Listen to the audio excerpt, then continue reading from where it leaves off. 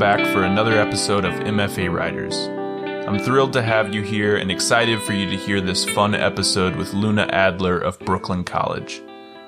This one was requested by Marcia Bronstein, who sent us a lovely email a while back.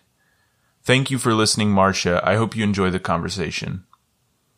After today, we have one episode left in Season 2 before we gear up for Season 3, so now would be a great time to send us any requests you have. Also, if you or someone you know would like to be a guest on Season 3, please go to mfariders.com and apply. You can find MFA Riders on Instagram and Twitter, as well as mfariders.com. We'd love to hear from listeners, so feel free to shoot us a direct message on one of those platforms or an email at mfariderspodcast@gmail.com. And if you have a minute to rate or review the show, the best place to do that is on Apple Podcasts. Doing so will help boost our podcast as we try to boost these amazing writers. Finally, as always, thank you for listening, and we hope you enjoyed the episode.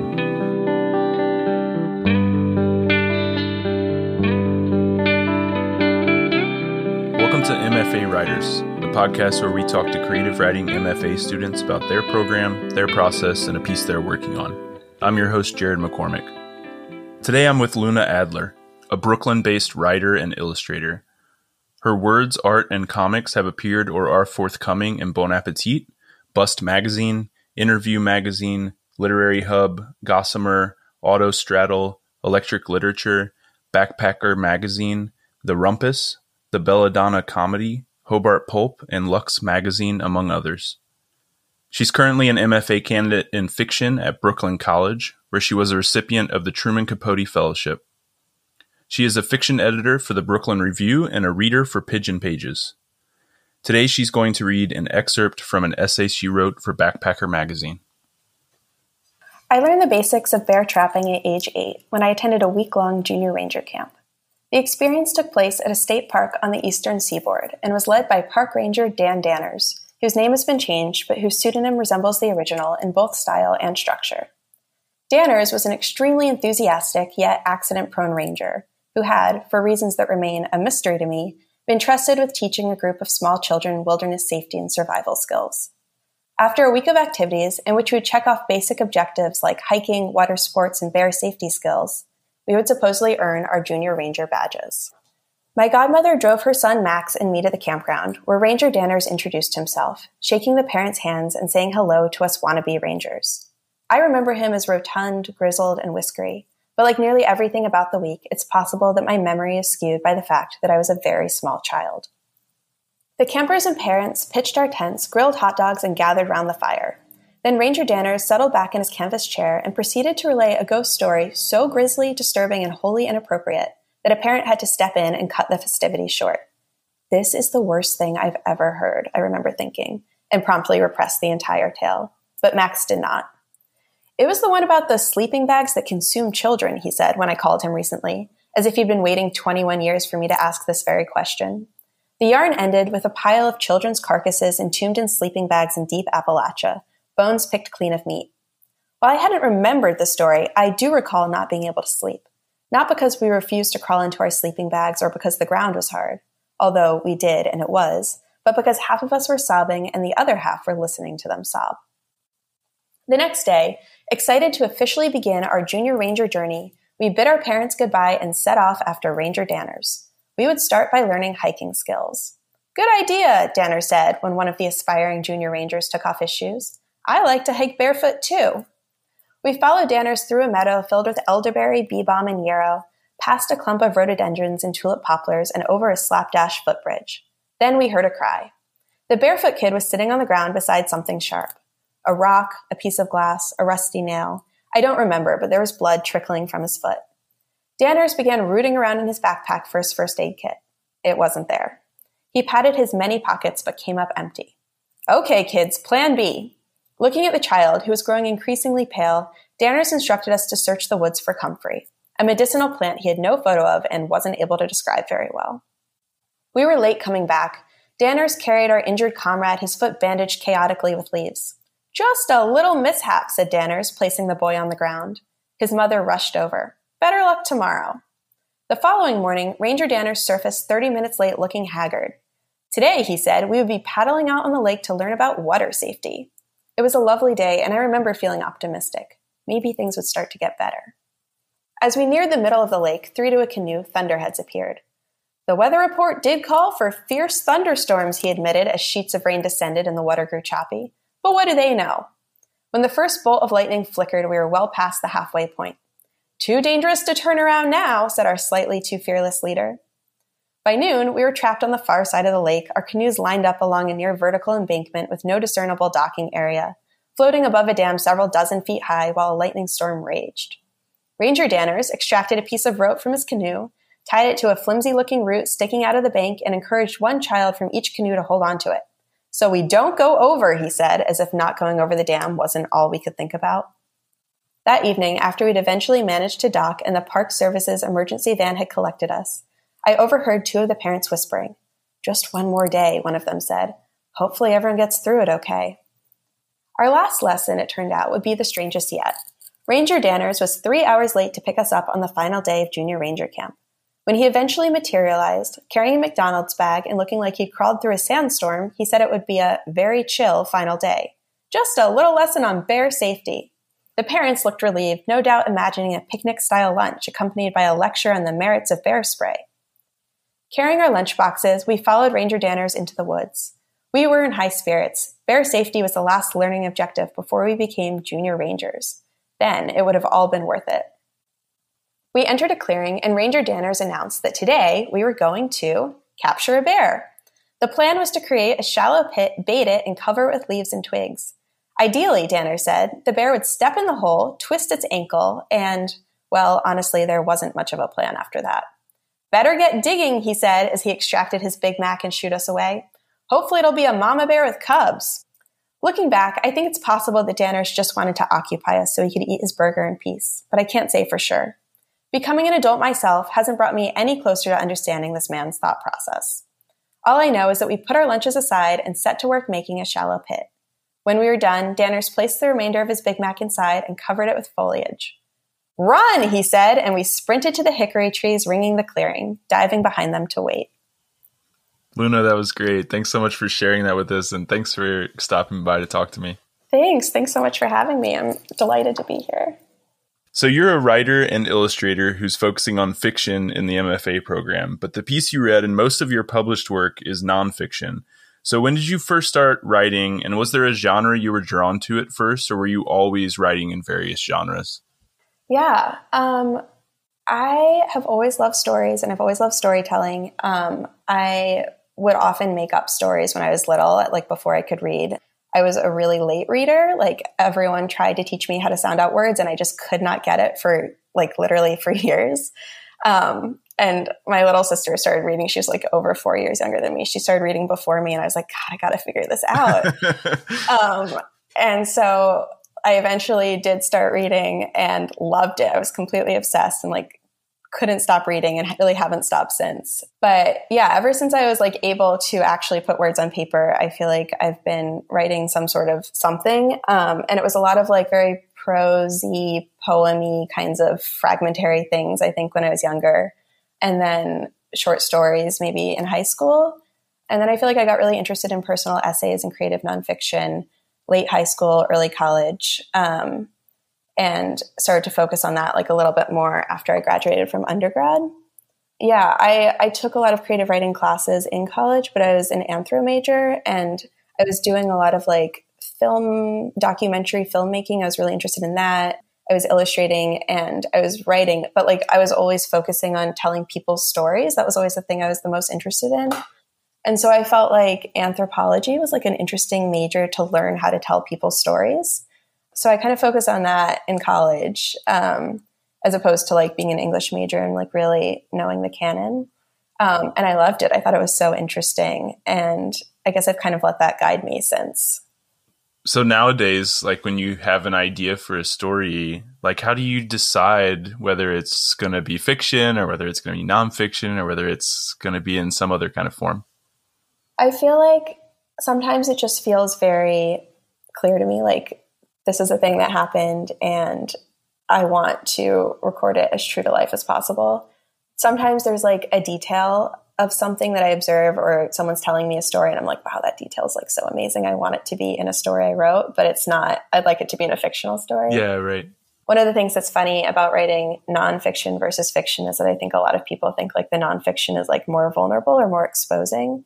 But I also often find that like the fiction is the thing that feels more vulnerable, because you're not really delineating what is from your life and what isn't. So people make a lot of assumptions about like where you're getting it from when it might not actually be your own story.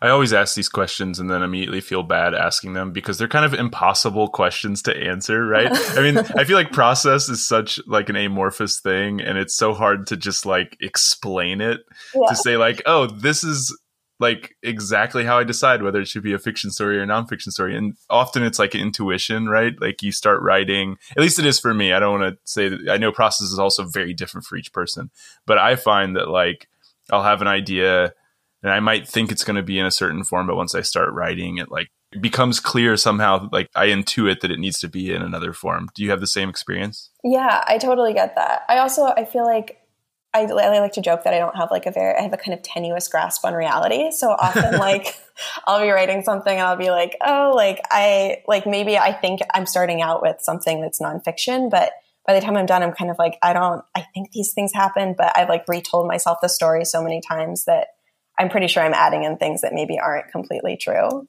Right. So I feel like it's always a mix. I mean, memory is fiction in a lot of ways, right? I mean, the way we remember things is not often the way that they actually happen. So yeah, I mean, I feel like there's another conversation that we can have that I think people have been having forever, which is like, what is the difference between fiction and nonfiction? Is there a difference? And when you're writing, do you ever try to work across those boundaries in like the same piece?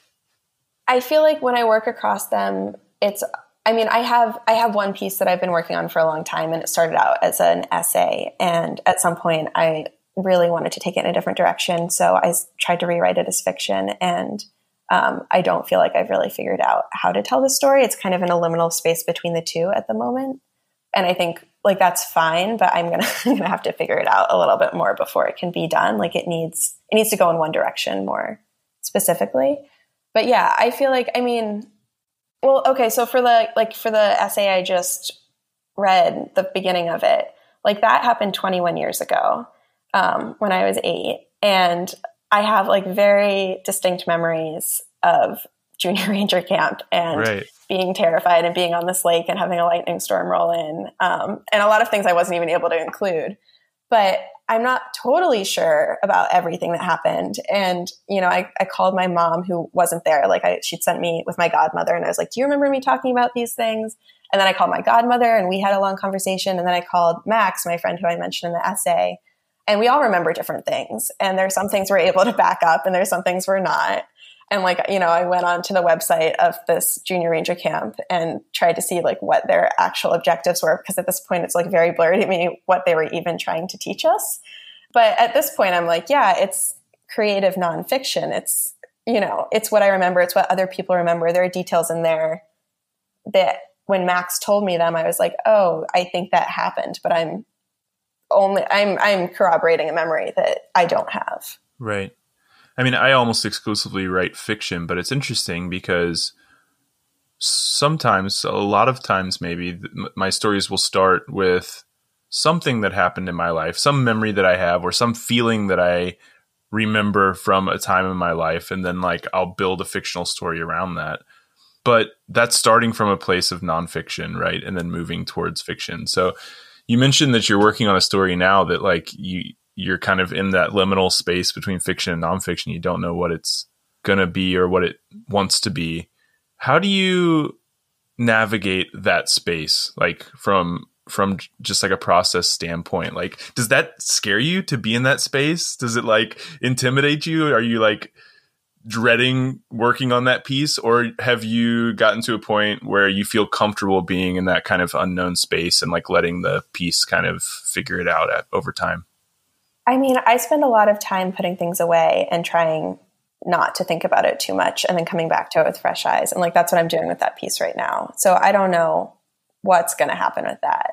I think our fiction processes are really different. Like when I sit down to write a story, it rarely is something that's happened to me. It's usually more like language based, where I'm like really interested in tone or rhythm or like some sort of way a character is speaking, and like I build from that. I feel like a little bit jealous because sometimes I'm like, wow, I wish I could start with something that happened to me and then build on that and make it into, fiction or autofiction. But when I try to write fiction and base it on something that is actually real or true to my life, I find that like my imagination gets completely stumped. Oh, interesting. Yeah. So I feel like it's very different parts of my brain that I try to access when I'm working on fiction versus nonfiction. And I think that's why I'm having so much trouble with the story that has like traversed multiple genres at this point. I like what you said about putting a piece away and like trying to kind of forget about it and not think about it for a while and then come back to it with fresh eyes, because I think that is super useful for me as well. I'm curious though, how that meshed with being in an MFA program. We'll talk more about the MFA program later, but I found that because of like the deadlines of the MFA program and having to produce and having to turn things in for workshop and then having the next deadline to worry about and having the thesis looming over me at the end, that sometimes I felt like I didn't have the time to just put things away and forget about them. I had to finish them, Yeah. How did you navigate that? So we have one workshop every semester, and we usually turn in 3 stories per workshop. And the only exception to that is that there's a novel class that you can take if you want, and you're just turning in either a full manuscript or as much as you have, and then you submit again further along the semester. So I was able to produce new things and then put them away for a long time for the workshops until I got to my thesis, which takes place like over the entire second year, and you have a different advisor each semester. And it's pretty loose. Like you can do whatever you want as long as you're working on revisions. And yeah, I felt like I got, some really good notes from my advisors. I really liked my advisors. They were really good readers. And I was able to revise, but I don't think I was able to revise to the extent that I would want to be able to revise on those stories. And I think that's just because I need to put them away for 6 months, and like, that's what I'm planning to do with all of them. They're like, I'm not excited about all of them, but the ones I am excited about, I'm not going to look at them for a good 6 months before I start working on them again.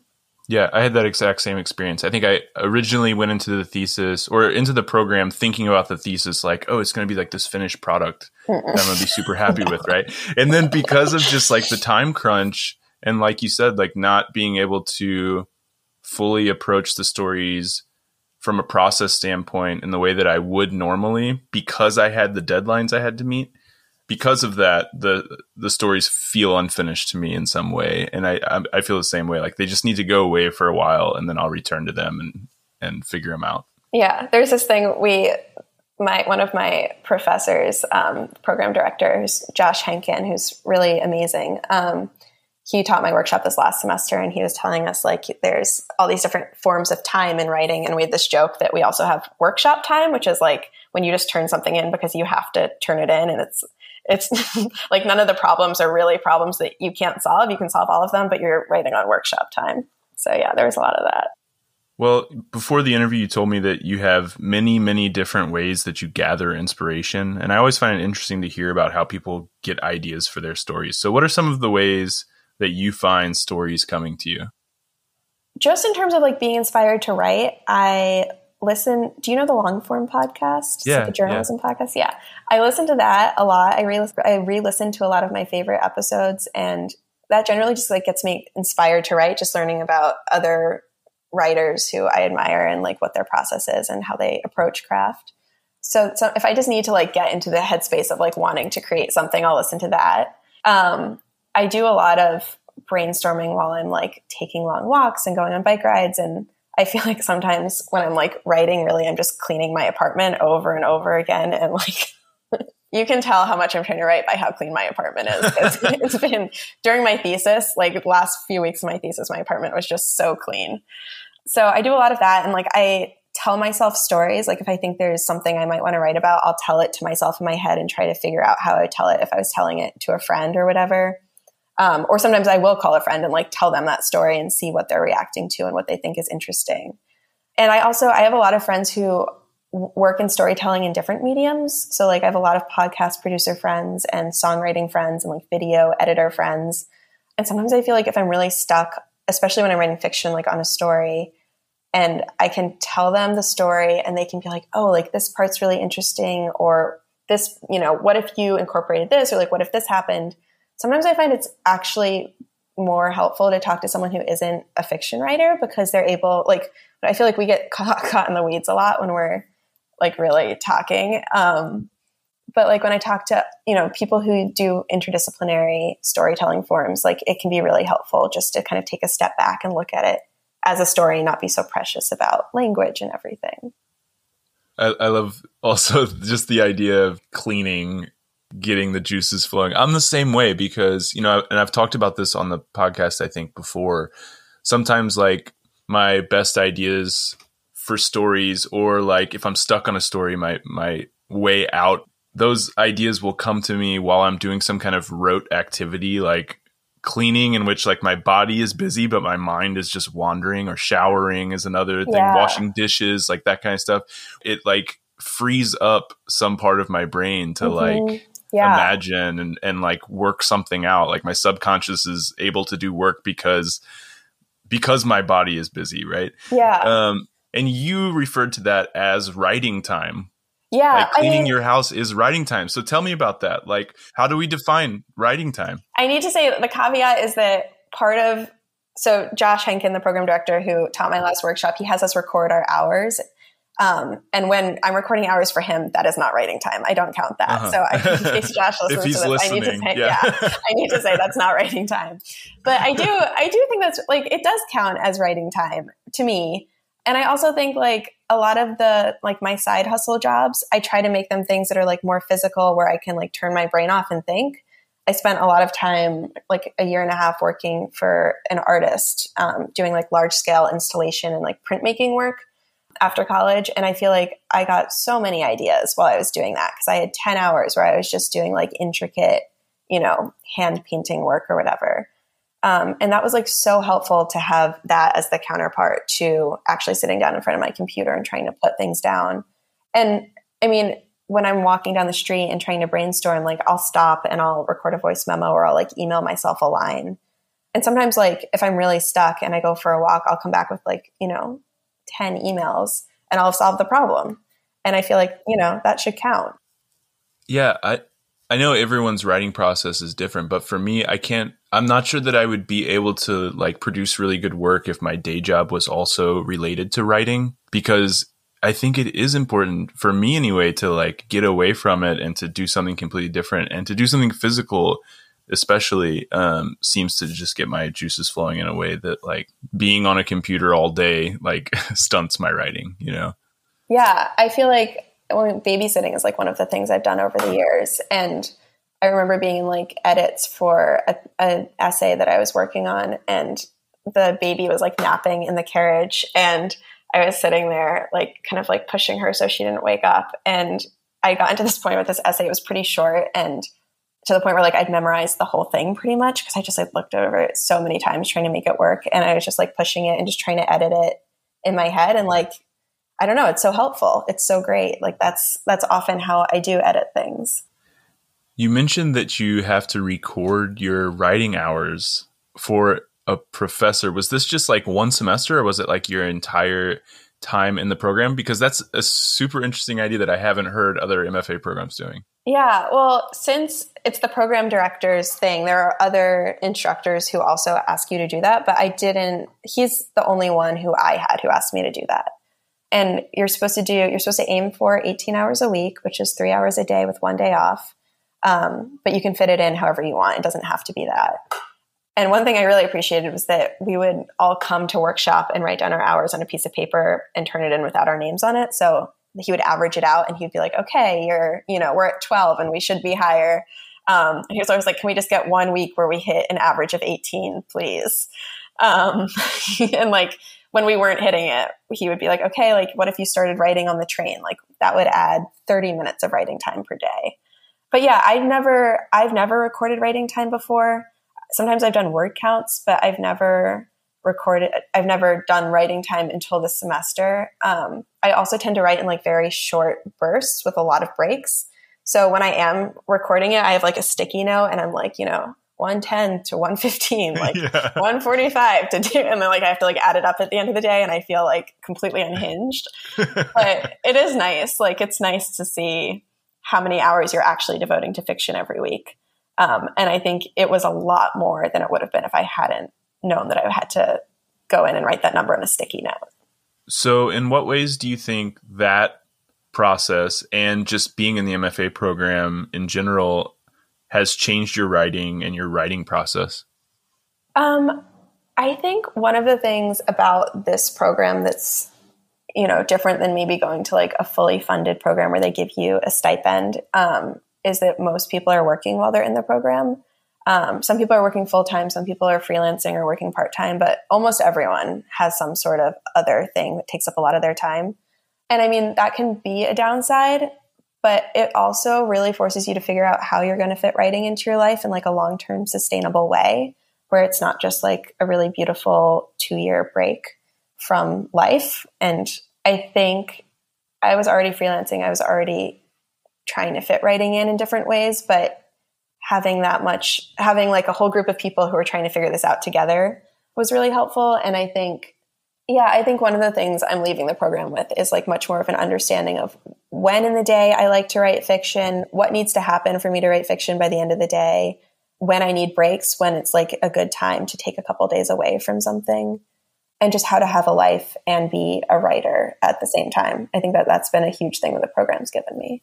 I think that's a really important lesson for all of us to learn in an MFA program. I think it's a big part of MFA programs. This is try to like give you a chance to figure out how you're going to fit writing into your life once you're not in the program.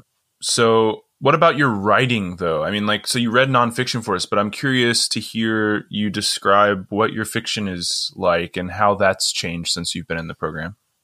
I think I started out writing a lot of very muted kind of melancholy stories, which was like what I thought a short story was. That was what I applied to the program with. And that was kind of what I was grappling with the first semester. And then towards the end of the first semester, I felt like it wasn't quite clicking, like what I wanted to do, what I was trying to do. And my workshop instructor was like, it's going to click. You just have to keep trying, keep figuring it out. And then towards the end of the semester, I wrote this kind of like totally unhinged story about physics prodigy in Scotland. And like, I just had a lot of fun with it. And I started to play with writing in a more like absurd, heightened, kind of like Technicolor way. And I was like, oh, this is really fun. And then that was kind of the direction my writing took for the rest of the program. And that's something I've been trying to figure out, where there's like a lot of emphasis on language, and things they're not magical, but they're not quite of this world. And that's the thing that feels like the most alive and interesting and exciting to me. And one of the things I've been really trying to figure out this last semester is how to do that without getting too absorbed in the language or like the quirkiness of the world. I think a lot of the time I'll like write dialogue and I'll be like, oh, this is like fun. And then, it's like snappy or whatever, but it's not necessarily like what a character who's having emotions would be saying in this situation. Right. So trying to find that balance there. Yeah. Trying to write not just from like a language place, but also from a character place. It's definitely not something I've figured out yet, but it's something I'm like trying to figure out. And I've been trying to read writers who do it really well and figure out how they do it. Well, that brings me to another question then. Like, how important do you think reading is to your writing process? I think it's so important. Yeah, there's so many, whenever I'm stuck, I go back, like there's certain essays or short stories I'll just read over and over again to just try to figure out like how they're doing the thing that they're doing, or just to get me excited again about language or trying to communicate through language. During the program, there's you take a literature elective every semester. So I've been reading a lot of assigned reading, but I'm like really excited now that the program's pretty much over to go back to reading for pleasure again. But I've been introduced to like so many amazing writers through this program too. But yeah, I know some people are like, no, I don't like to read anything while I'm writing. And I don't know, that just feels like that would feel really sad to me, I think. I also find it helpful for like inspiration purposes. Like, you mentioned the long form podcast that'll kind of of inspire you in some ways. There are like certain short stories and collections and books that I'll return to over and over again if I'm feeling stuck or uninspired, and it'll jog something. And I also am really looking forward to the post MFA reading life. I wonder if this is just like a normal experience for MFA people. It's like we spend all this time in the program writing and reading, but I don't feel like I've gotten to just read for pleasure in so long that like I can't wait to do that now that I'm done with the program. I know. I was sitting here the other day and I was like, do I even remember how to do that? Like, I'm not sure. I think I do. I think I do. How do I read a story and just enjoy it and not like be dissecting it and thinking about my own stories at the same time? Right. Yeah. Who is the story between? What's the occasion for the telling? Like, these are all the things that I feel like I'm like trying not to think about while I'm reading for pleasure.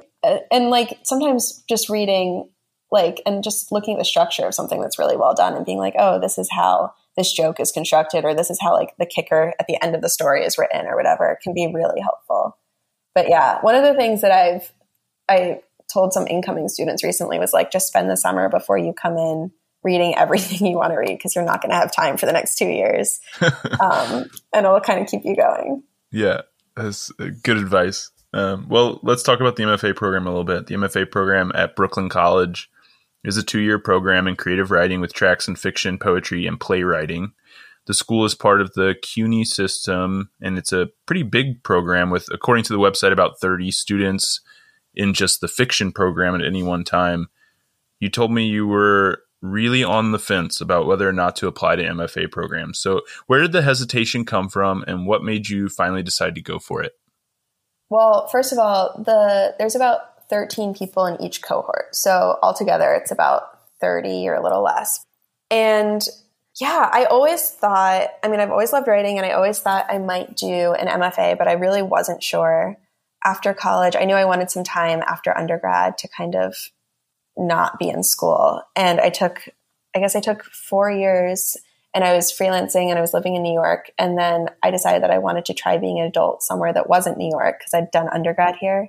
So I quit my job and I moved to Hawaii. And I was living on like a communal farm and working as a car mechanic and freelancing. And I was like, now would be a good time to do like a practice round. I was like very non-committal. I was like, okay, I don't know if I can commit to this, but I can try doing a practice round of applying to MFA programs and just kind of get myself together and like see how it goes. So I applied to 4 of like the top funded programs. And I remember still feeling extremely conflicted about whether that was something I wanted to do. And between the time I applied and the time I heard back, I decided that like I loved living in Hawaii, but it wasn't quite right for me in like a long-term way. And I was really missing New York. And the idea of like moving, anywhere, I had no idea where, if I got into these programs, I'd be living for 2 years, really wasn't appealing to me anymore. And then I ended up not getting into any of them. And I remember feeling like a little bit disappointed, but also kind of relieved. So I moved back to New York. And by the time the applications rolled around again, I wasn't really planning on applying anywhere. And then I woke up one morning, like 2 days before the Brooklyn College application was due. And I was just like, I have to apply to this program. Like, I have no idea why, but I was just like, I got to apply. I can keep my whole life here, which was really nice. Like I can keep writing nonfiction. I can keep my friends. I can stay in my apartment, but I can like enhance it with this opportunity to really focus on fiction. So I applied and I got in, and that was right before the pandemic. Yeah, I was really excited. It was like I'd gotten to a point where I felt very stuck in my fiction, and it felt like a good time to try to introduce some other sort of inspiration or structure. And it ended up being really amazing timing, because then the pandemic hit and all of CUNY shut down the day I was supposed to visit the campus. So I'd never seen the campus, and we were on Zoom for the first year, fully on Zoom. And my partner at the time and I had gone out west. We were fully remote, and we were like rock climbing and staying in Airbnbs. And I was Zooming into classes, and it was so amazing to have like this cohort of people who were all new friends and who really wanted to connect, and who were also sitting at home and like sad and scared and bored and all those things. Yeah. And it's not like it wasn't an ideal way to do the program. I'm sure you also experienced that, but it was such a lifeline to have 13 new friends who were like very active on WhatsApp, who wanted to talk about writing, and who were reading the same things I was reading. It really worked out perfectly in a lot of ways, I think. So you think it was a good decision in the end? Yeah, I'm so glad I did it. I have no regrets. I loved it so much.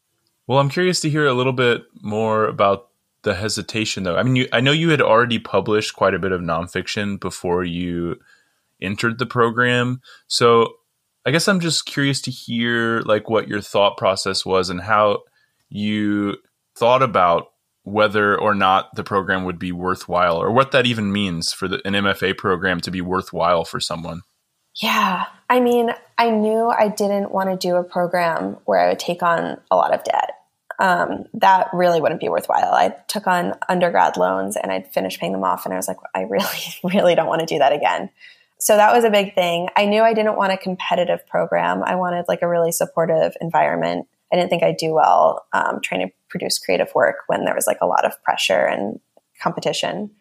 But yeah, I think I was a little hesitant because I felt like I was kind of finding my way very newly in the publishing nonfiction world. And I wasn't sure if like becoming more insular and working on maybe longer projects or like some sort of novel draft or something that's going to take a lot longer, if that would be like a good move, or if I should just really try to move like full steam ahead with nonfiction. And I think ultimately it really ended up enhancing my nonfiction and just the way I look at writing and being a writer in general.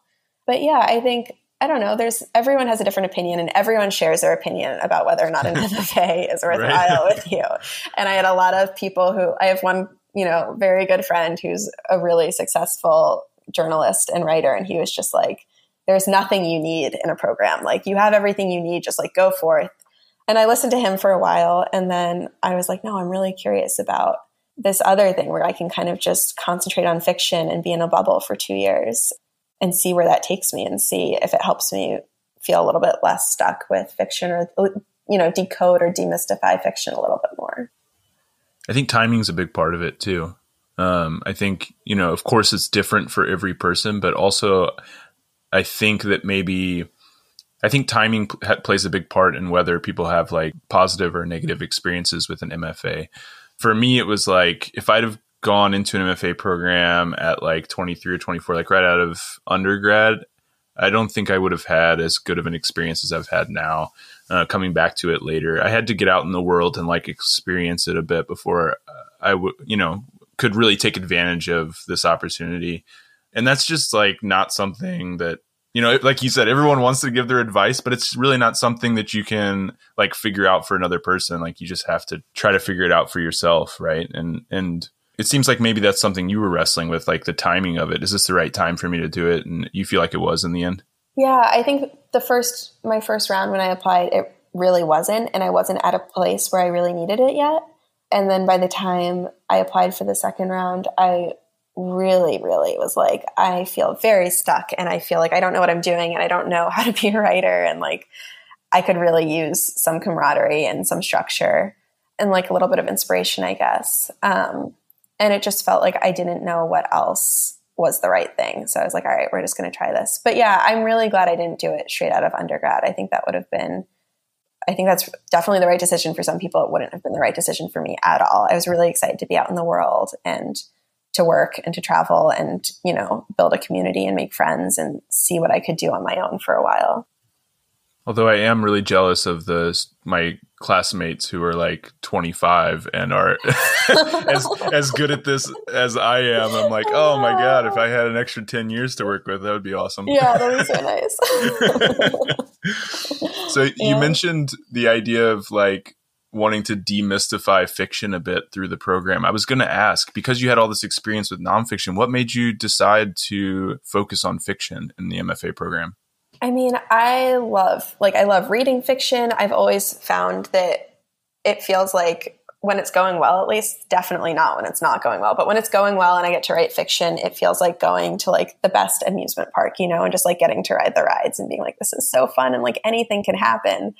I think a lot about, that Ira Glass quote about the gap between what you're trying to create and where you are, and how like you just have to keep practicing something until you can close that gap. And it takes a really, really long time. But if you don't give up, eventually, hopefully that gap will close between what you're trying to create and what you are creating. And I feel like I was kind of at a point where I was like, I'm either going to give up because that gap is so big, or I'm going to try to do something to close that gap a little bit and see if I can make some progress. But it's like getting too depressing to stay where I am and just see that the hugeness of that gap looming in front of me. And I mean, I think that that gap probably exists for your whole life in some sense, and it probably changes. But I definitely feel like I understand a little bit more like what I'm trying to do even though I'm nowhere near doing it, I'm like, okay, I can kind of see where I would like to go with this. I think that's one thing that an MFA program can really do well for people is narrow that gap kind of quickly, right? It's like an accelerant. Like you could do it on your own. Like you could, by reading and writing, just like getting a library card, you could eventually close that gap on your own. Right. But there's something about the MFA environment being thrown in with a bunch of other people who are trying to close that gap as well. And being able to interact with professors who are doing it for a living, who have already gone through that and figured something out, right? Somehow I feel like it accelerates that process a little bit. Totally. Yeah. And, it's not, the MFA program's not going to make you like a successful novelist, right? But it will kind of, I think, close that gap more quickly. Yeah, I think so. Hopefully. I think it's also really nice to work with professors who know, like they can see what you're trying to do and hopefully expedite that a little bit. But I think just having that experience of having worked with so many different people who are all trying to do the same thing, even if it's a very different thing they're trying to do, can be really great. Yeah. And of course, there are lots of variables that can get in the way of that. But yeah, even if like the professors that you're working with aren't doing exactly what you're doing, seeing like all of these different ways of writing and all of these different processes and hearing all these stories about what other writers had to go through to get to where they are now, I found really helpful in my program. I don't know if it was the same for you. Yeah, I think it's super helpful. Yeah, some of the best teachers I've had have done things that are very different than what I'm trying to do. But I think they've been really good teachers because they've been able to figure out how to help me get from point A to point B, or at least how to consider point B so that I can maybe try to map a way to eventually get there. And that's one of the things that's been really helpful in the program is having people who are able to be like, oh, this is really different than what I do, but I can see where you're trying to go and I can kind of try to help you get there. So having like turned your focus towards fiction the last couple of years, how do you think that's affected your nonfiction? Like, have you still been able to write nonfiction while you're in the program? And if so, how have you seen the fiction influencing your nonfiction and vice versa? I have still been able to write nonfiction and publish some nonfiction. It's definitely taken a back seat, especially this past year, which has felt fine and good. There are a couple essays that I have that I'd like to write that I have in my mind or that I have notes for. But I actually, because I like to have something happen and then give it a lot of space between writing it, like between it happening and writing about it, in some ways it's actually worked really well. Like my sister who I live with has been like, please stop telling people about this. No one's going to want to visit. But back in September, I got scabies, which I had no idea what it was. And I thought I was just having like an allergic reaction to something. And because I didn't realize it was a thing that had to be treated, and I thought I was just like stressed and having a stress rash, it went on for a very long time. And I've been like, oh, I think at some point I will probably write an essay about this because it was such an uncomfortable, ridiculous experience. And I happened to be at a wedding with my then partner's family. And like we had to, leave the ceremony 3 times to apply topical Benadryl all over my body. And it was like a whole thing. But so like when I was in that, I was like, okay, I'm in agony. I'm going to take some notes. And I assume at some point I'll probably want to write about this, even though a lot of people are telling me not to, because they don't think I want to be the face of scabies. But I feel like I need time because I need, like, an essay only works. You can have an amusing premise, but it only works if there's like some sort of takeaway or some larger thing that you're saying. And I don't know what that thing is yet. And I'm like, I don't know if this is going to be an essay about scabies and capitalism or like scabies and heartbreak, but like there needs to be something weightier there, right? For it to really work. And I've been too busy to write it anyway. So I think in some ways it's worked really well because having this program is like, I have a lot of things I want to write about that are nonfiction, but I haven't had the time, and it's giving it time to kind of brew. And I'm really excited to spend the summer kind of getting back into all of those things. Well, I wish I could be in the room when you tell your sister you brought up the scabies story on the podcast. She's going to be so mad. She's very supportive. I think it'll be okay. Okay, good. That's awesome. Well, you mentioned earlier in the interview that novel writing workshop that they offer at Brooklyn College. I want to talk about that a little bit. According to the website, the program typically offers 2 traditional short fiction workshops and 1 novel writing workshop each semester. And the novel writing one sounds like pretty unique. That's not something I see at a lot of programs. So what was that experience like? I think that's one of the things the program does really well and is super unique, where a lot of times people will be workshopping a novel in an MFA program and they'll bring it to a short story workshop and be like, here's 20 pages, let's talk about it. And I've never seen it go super well. I'm sure it has at times, but I feel like you end up spending so much time explaining what's going to happen later that you can't really deal with the whole novel as a concept. This class is really cool. It's taught by Ernesto Mestre, who's brilliant. And he's been teaching this class for a long time. And a lot of the novels he's worked on in this class have gone on to be published, which is really cool. And whenever one of them is, he texts the group and he's like, this book in the New York Times started in the novel workshop, like keep on working on your projects.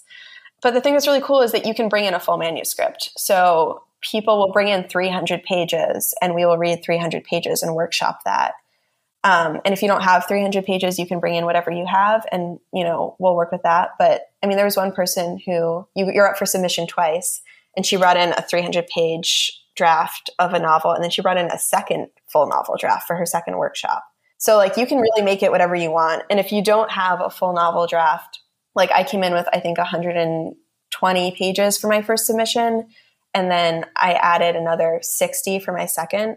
But Ernesto's really good at figuring out like what the beating heart of the story is and how to pull that out and expand on that and like where you might go from there.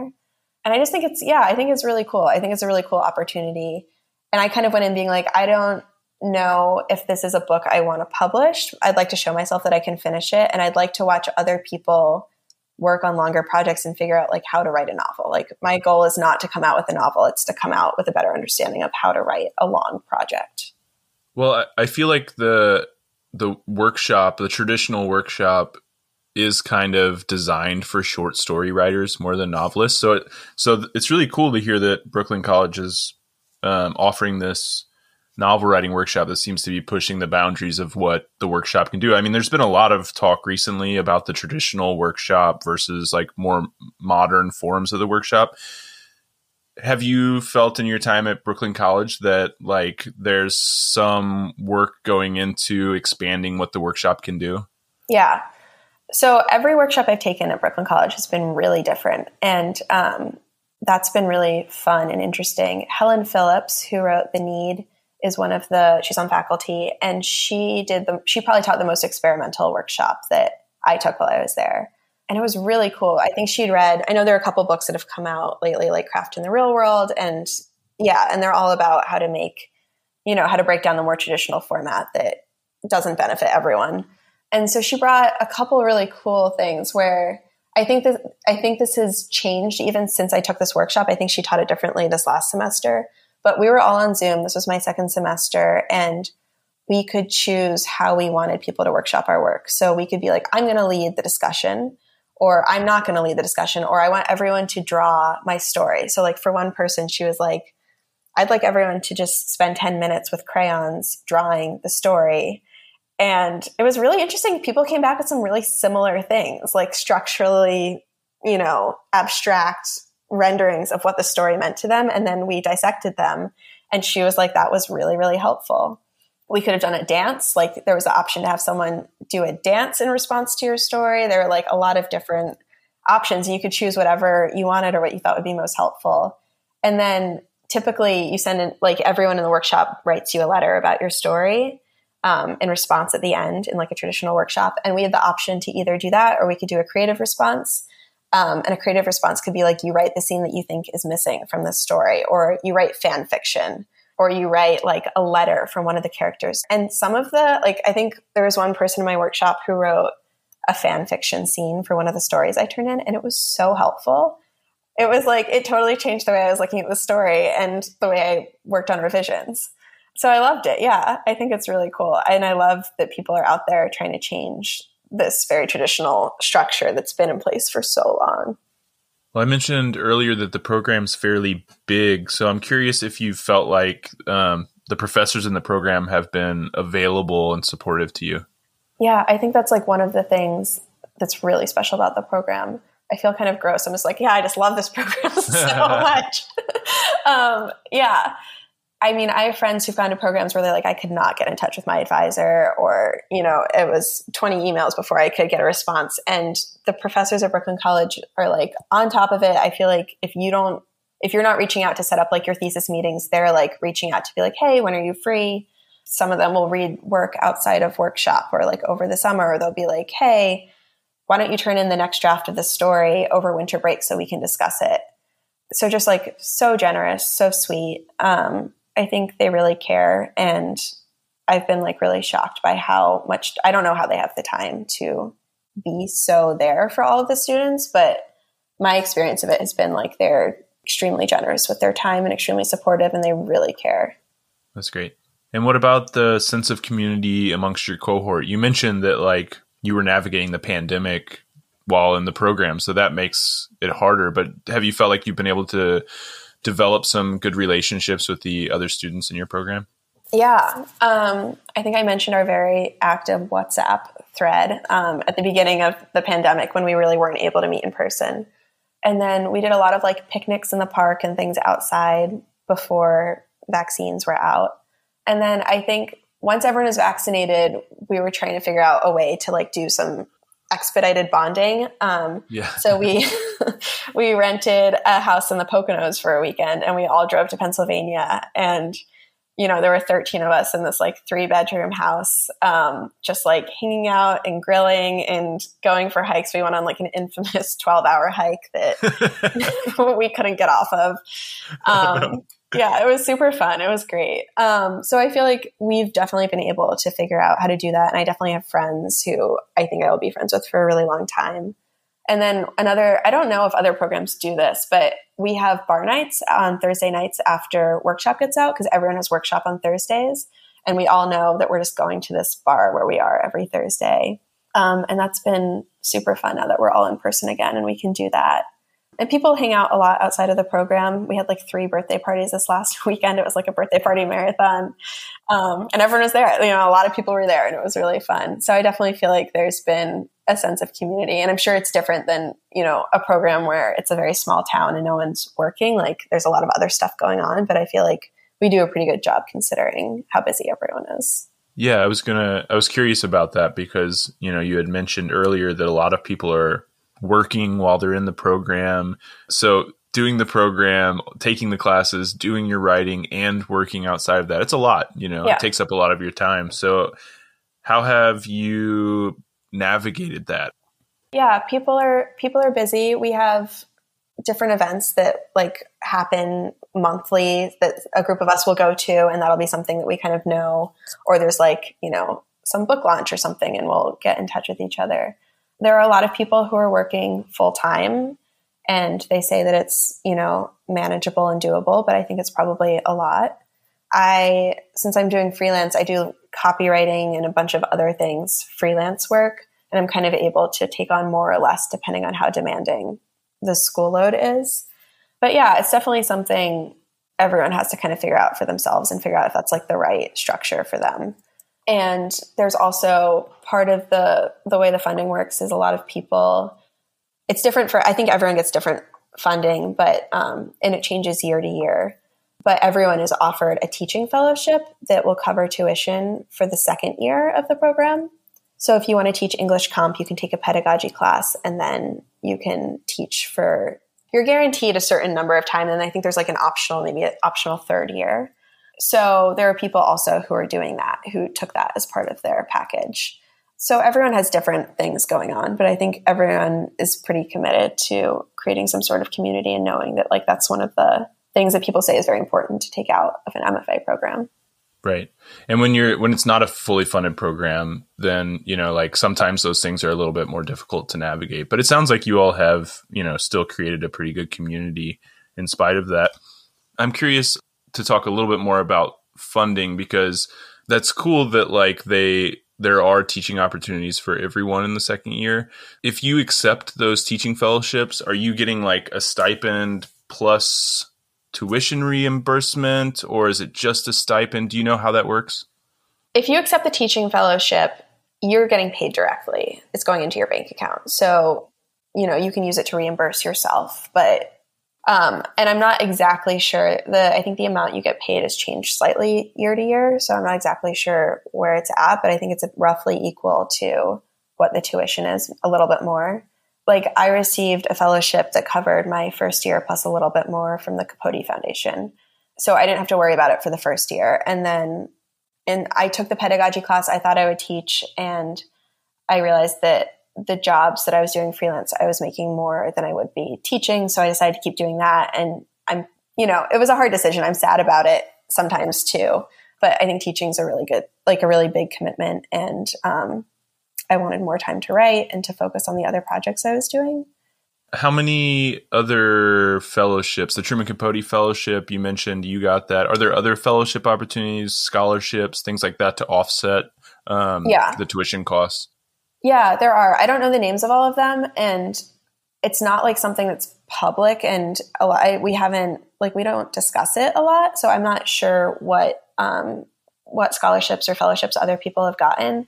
I think they try to make it pretty even. I think they try to send everyone something. And I think if you're coming from out of state, that might be a little different because it's a CUNY school and the tuition changes if you're in state or not. I know everyone is in state for the second year, so that's the tuition. But my understanding is that the funding Brooklyn College gets changes year to year, and they do their best to hopefully help everyone out.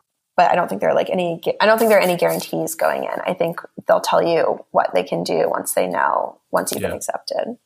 Cool. So just something for listeners to keep in mind if you're applying. It's probably worth reaching out to the program, seeing if you can get in touch with someone and seeing what kind of funding might be available in the coming year and whether it makes sense for you or not. Yeah, definitely. Well, before we go, I want to give you the last word. What's one thing that you think the program does really well, and what's one way you think they could improve? One of my favorite things about the program is this craft class that Josh, the program director, teaches, and it's mandatory and everyone takes it their first year. It's kind of between a reading class and a workshop, and every week you're assigned between 6 and 13 short stories that are published by usually pretty famous authors, and it's divided by some sort of theme. Like, we're going to read these 6 stories and we're going to talk about how time is handled, or how, plot is handled, or this is like a sandwich story, or these are all stories told from a child's point of view. And it kind of gives everyone a shared framework moving forward in workshops where if something's not working, we can be like, well, how did, Monroe do it in X story? I feel like there are problems that come up again and again when you're writing short stories, and being able to look at how different writers have addressed them and have succeeded or have failed in a context that is not your story or your classmate's story is really helpful. And then when you're trying to solve that problem in a workshop the next semester and it's your story, it's really helpful to be able to look back and everyone's read the same stories and been like, well, Monroe did this and that was how she did it. And Bausch did this and that was how he did it. And it's really cool to have some sort of a shared canon that everyone in the program can refer to when they're in workshop going forward. So I didn't even know about that class going in, and it was a class that really made a lot of things click for me. And I think it's a class that I'll probably think about a lot post-MFA when I'm trying to make stories work and trying to figure out why they're not working. So I think that's something that makes Brooklyn College's program really special. In terms of things that it can improve, I don't think this is going to change, and I think this is a double-edged sword, as I've already said, but it can be hard to work while you're in a program. And I think if you're going to do that, you should have a plan and figure out how that's going to work, and try to frame it in the sense that you're going to figure out how to be a writer while doing other things in your life. And this is 2 years where you're going to have to figure that out. And hopefully some of what you figure out, you can use going forward in your life as a writer. Well, Luna, this has been so much fun talking to you. Thank you so much for coming by and chatting with me. Yeah, I had a blast. Thank you.